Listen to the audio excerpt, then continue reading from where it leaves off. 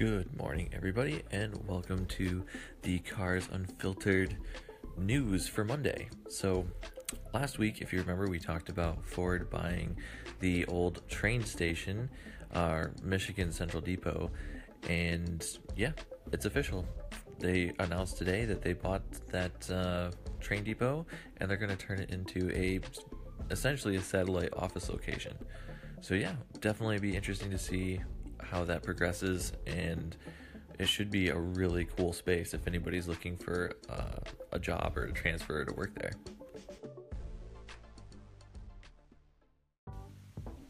If you remember, probably, I don't know, 3 or 4 months ago, we talked about a company called Byton, Byton. They are a China-based EV startup company that had kind of an interesting holistic view on electric vehicles. They wanted to create an ecosystem for electric vehicles and ride sharing, and kind of what all of the manufacturers are talking about individually in one company.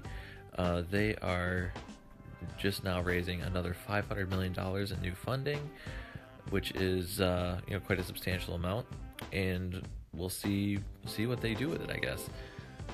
It's quite an ambitious thing that they're tackling here with trying to do everything at once.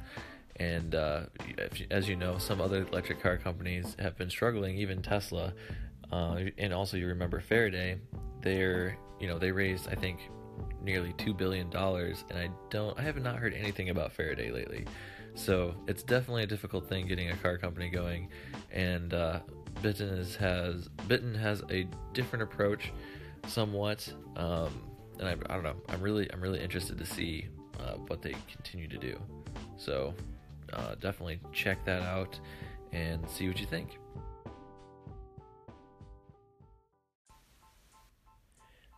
And finally, Tesla is announcing that they're going to enable their autopilot features, or not just autopilot, but full autonomous driving in August, which is kind of interesting because they've had a lot of accidents lately that, I mean, every time you see a Tesla accident, they associate it with autopilot in some way. The news seems to, and I don't know what the actual numbers are for, the causation of autopilot accidents.